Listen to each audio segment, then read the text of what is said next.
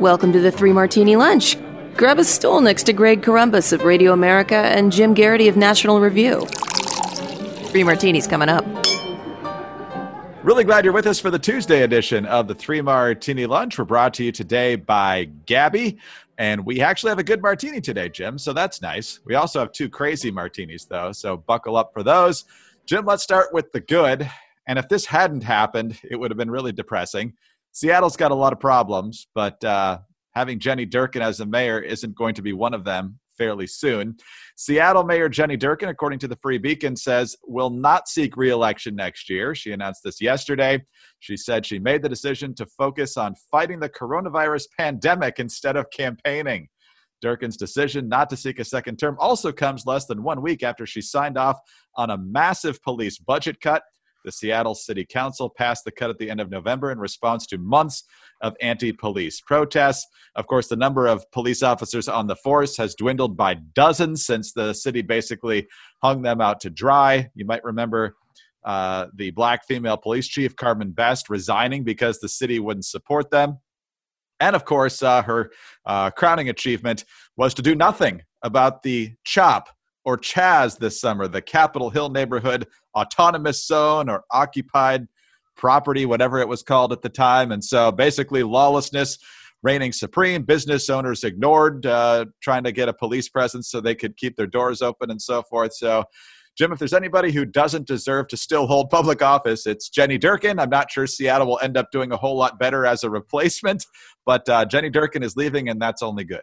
You know, Greg, it wasn't that long ago Seattle was one of my favorite cities. And, maybe this is shaped by growing up in the 1990s. I still remember the cover of Newsweek magazine that had Michael Kinsley, who had gone out to Seattle to start up some sort of Microsoft-backed magazine on the web. It wasn't even going to have a paper version, called Slate. And this probably was the glory days of like Nirvana and Pearl Jam and the grunge scene. But the attitude, I think the cover of the magazine said something like, everybody's moving to Seattle. And for a while, the Pacific Northwest and this particular city was kind of seen as where the future was happening, not just because of Microsoft and kind of the tech explosion, but, everything from arts and it always had this very scenic environment as long as you could stand the rain. And, even the locals joked the rain wasn't that bad. Starbucks, getting its start there. Seattle used to be a plausible claim of saying that it was where America was going. And I think now if we said Seattle is where America is going, we would want to veer the car into a U-turn and drive as fast, as far away from it as possible. Because Durkan literally lost control of her city for a stretch this summer. They basically seceded and tried to run some sort of, I don't know if we would call it a neo-anarchist state or a rule by mob, but it basically was a colossal failure.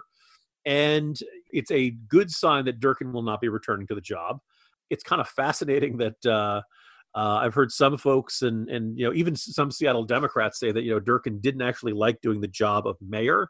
I'm looking at an article in The Stranger where a local political consultant said, quote, "The only time Durkan seemed to enjoy being mayor," Weiner said, "was when she was standing firm against Trump, not when she was making policy decisions or interacting with constituents." Greg, I'm going to give you this point, kind of politics 101. If you don't like making policy decisions or interacting with constituents, don't run for office. Want to be a pundit, go be a pundit, right? Just don't, it's kind of fascinating. We've seen a lot of failures in leadership in this country over the past year. There's, we've seen them at the federal level, we've seen them at the state level, but we've seen some particularly egregious examples at the local level. And I would just kind of say in my little opening discussion about Seattle, people of Seattle, you have a choice. You don't have to live like this. You don't have to accept a colossal, city officials who are afraid to enforce the law, afraid to protect businesses from looters and from violence, who accept an exploding homeless population. Look, you guys once had your act together not that long ago.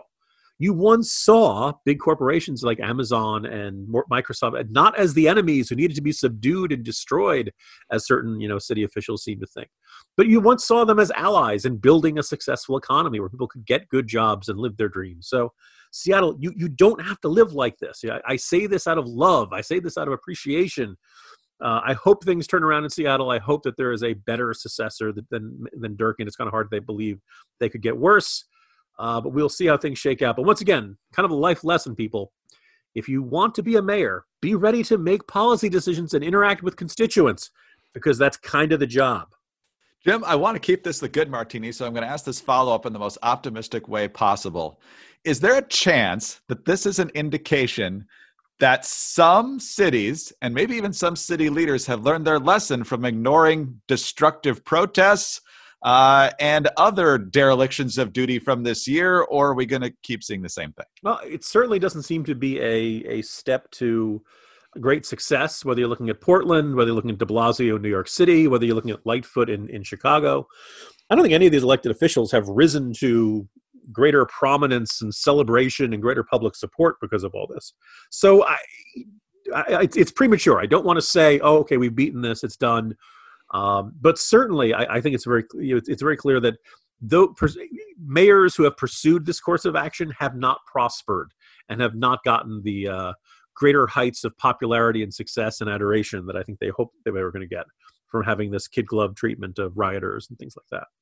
No, and that's exactly right. And I think it's a point you made either yesterday or sometime last week, and that's that you get better government when you have competitive races. Even if one side generally wins more than the other, the idea that you could lose usually leads to better performance in office. But in these heavily Democratic cities, where as long as you can win the primary, you're good to go, it leads to really stupid decisions a lot of times.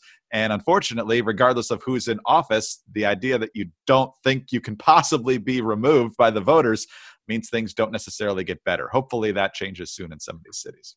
All right, let's talk about other good news, and that is Gabby. Look, you're doing a lot of shopping these days, a lot of it online. Your eyes are probably glazing over. The last thing you need to do is spend a lot of hours figuring out whether you can save any money on your car insurance or your homeowner's insurance. Well, the good news is you don't have to because Gabby does all the work for you in just a few minutes.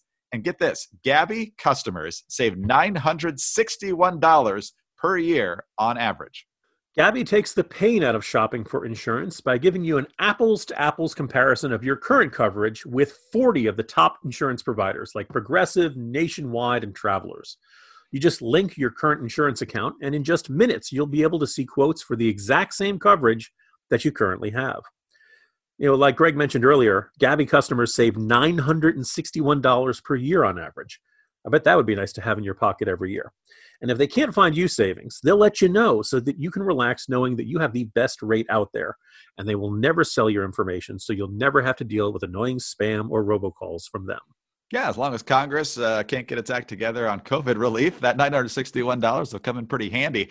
But the truth of the speed of this is what I really want to point out here as well. In addition to the money you can save, there is about 10 quick prompts here. You just pump in information that you already know, your address, your age, your zip code, and things like that. Eventually, you link to your current insurance account, and it compares everything you can get from other companies for the exact same coverage, and you can see how much you save. And if you can't save a whole lot and you're happy with what you've got and it's still a good deal, that's good to know as well. So the bottom line is, though, you're probably overpaying on car and homeowners insurance. See how much Gabby can save you. It's totally free to check, and there's no obligation. Just go to Gabby.com/martini, Gabi.com/martini, Gabby.com/martini.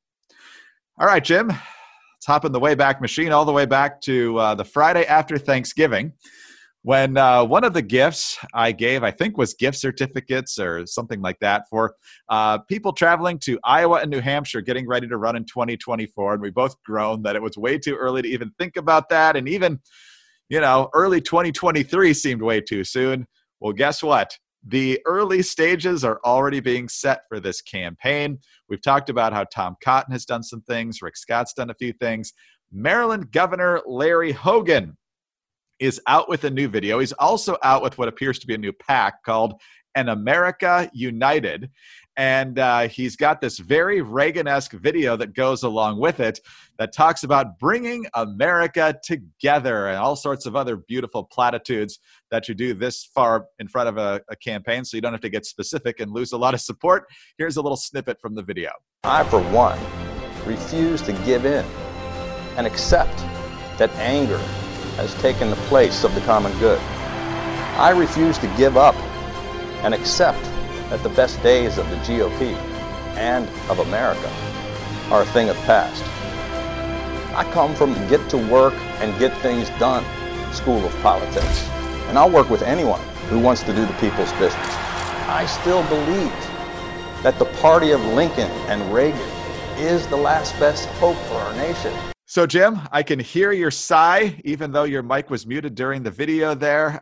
We're already talking about potential candidates for 2024, and the 2020 elections still haven't been resolved in some cases. So what do you make of Larry Hogan not just really dipping his toe in the water here? I think this is a pretty overt statement that he's jumping in cannonball style in 2024. And he will probably, actually, I would say he'd fly about as well as a cannonball, except cannonballs actually do fly for a while. So maybe he'll say he'll sink like a cannonball tossed to the pool. Maybe he's looking at the John Delaney strategy of the past cycle. For people who have forgotten, John Delaney was a congressman from Maryland. I kept thinking he was from Delaware because he had a beach house there. But no, Delaney was a House member from Maryland who ran for president. You may remember him as that bald guy in one of the first early debates who said, wait a minute, why are we trying to take away health insurance from people who are happy with the coverage they have? And then getting scolded by Elizabeth Warren for not being ambitious enough. John Delaney is a real human being and he exists, people. I know there's a lot of people who think he's mythical, that he's probably polling a little bit below Irving Schmidlap. But no, he was a real guy. And he started running way back in early 2017. It didn't do him any good. Now, Larry Hogan is better known than John Delaney is. I actually kind of like Larry Hogan, at least as far as Maryland governors go. But he basically, I think he may have thought about running for president in 2024 and running in the aftermath of Trump losing in a landslide. Now, Trump is losing the popular vote by a sizable margin. But he came within, 2% or so in a couple of states that put him above 270 electoral votes. And so this wasn't the sweeping coast-to-coast, top-to-bottom rebuke of Trump that I think Hogan would have found a better or more advantageous environment to be running in as the as a quote-unquote moderate Republican. I don't know if Larry Hogan is that extraordinarily moderate or whether it's just a matter of, look, he's got a very Democratic state with a very Democratic state legislature. He managed to win in 2014, running against tax increases. He managed to win re-election. In the middle of all that, he was diagnosed with cancer and managed to beat that. And I think we should all be, happy about that. I don't think he's a bad governor, but I don't think he's certainly he's not what the Republican Party is clamoring for at this exact second. And I'm not sure what the party is going to be looking for from, let's say, late 2022, early 2023, when most campaigns will really start to assemble. By the end of 2023, it'll really be the decision. God knows what the situation in the country is going to be like then. We may not even have a President Biden by then. It might be President Kamala Harris. It could be a very different set of circumstances. But I just have a hard time seeing a scenario in which the Republican Party is just yearning for somebody like Larry Hogan. I don't think he's quite as bad as John Kasich. That's not a high bar to clear. The John Huntsman, the John McCain, consultant John Weaver type guy. But, if Larry Hogan isn't the Lincoln Project, he's not that far from it. He's pretty explicitly anti-Trump. He has not tried to move very much on abortion laws in his state. That's, to do so, I think probably would be political suicide in the state of Maryland, but that's not really where most of the Republican Party is. And I don't know if Larry Hogan has much of a populist, bone in his body. I think he's kind of he like it or not, he is going to be perceived as the establishment. He can try to adjust that image of it between now and when he actually starts running, but I just don't see a lot of fertile fields for what he wants to plant here. And the other complication is, dude, it's December 8th, 2020. Give us a break. Let us relax. Let us stop thinking about presidential campaigns, because I think the Delaney experience shows you getting in really early doesn't necessarily help you that well. And for that matter, the Deval Patrick experience should teach you getting in really, really late doesn't really do that much good either. That's exactly right. Is it a Maryland thing? Because, Delaney was a Maryland congressman. He gets in the late spring, early summer of 2017. Let's be sure that that's clear. And now you got Larry Hogan clearly making waves here before we even have a change of administration. So my guess is, Jim, that we're going to have the next Maryland presidential candidate for the following cycle announce their 2028 bid before Election Day in 2024. Is that where we're headed here? Could very well be. And just, the other thing I'm kind of thinking about as I think through what I know of Larry Hogan, I wrote an article about him for the magazine a couple of years back. Look, For conservatives, he has blocked a lot of really bad ideas that came out of the Democratic-controlled Maryland state legislature. And good for him. That's what I expect a Republican governor to do in a deep blue state or something like that. He hasn't had a Republican state legislature, so he hasn't really been able to get a great deal of his agenda enacted, and that's okay. He can't control the state legislature. But I don't know if that's what you run for president on. I don't know if that's, because your first thought would be, well, what have you done as governor? And then the second thought would be, well, okay, if you don't have a lot, Donald Trump didn't have a lot of accomplishments in government when he ran, but he also had the advantage of being Donald Trump, right? 100% name ID and a personality that bursts off the stage, and all of his rallies turn until it feels like the circus is coming to town.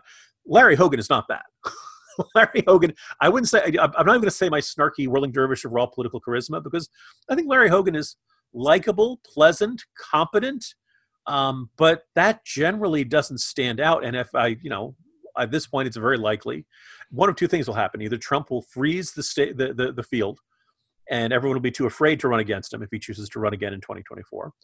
Or at some point between now and then, he decides he doesn't want to run in 2024. And then I think you'll have a stampede of candidates. And I just don't know how Larry Hogan stands out in that crowd. So, Governor Hogan, I wish you well, but I'm not quite sure I followed the strategy you're following here.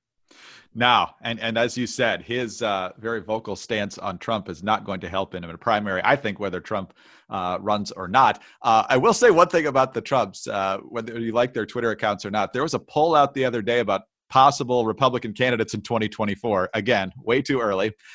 President Trump led the pack around 35%, kind of where he was in the primary 4 years ago.